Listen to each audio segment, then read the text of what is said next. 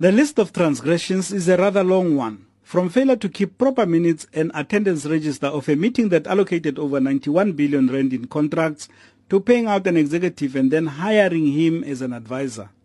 Acting CEO Nati Khina. This relates to a gentleman who was our former group CFO. He had a contract of 5 years. His contract at about 2.5 or 3 years or so, there was a discussion where he was paid off the entire of his contract. Having paid out his entire contract, he was then appointed as a financial advisor. But while this sounds bad, it got even worse when members were told by board member Zodwa Manase what this gentleman's actual duties were. The board was informed that he came back as a financial advisor. However, when looking at the contract, it said something else. The contract said he is advising the strategy division manager.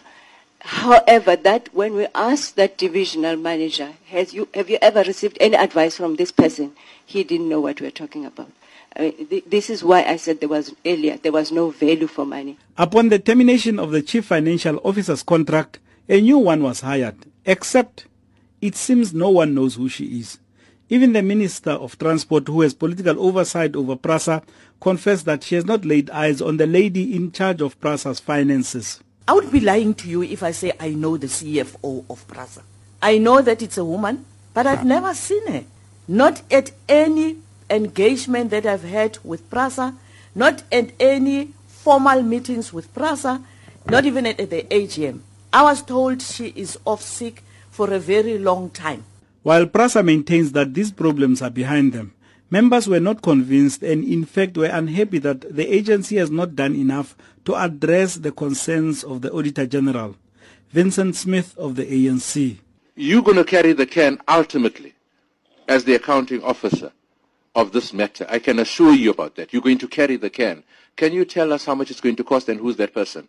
Because I think President has spoken enough in terms of we must get to the bottom of dealing with this type of thing in South Africa.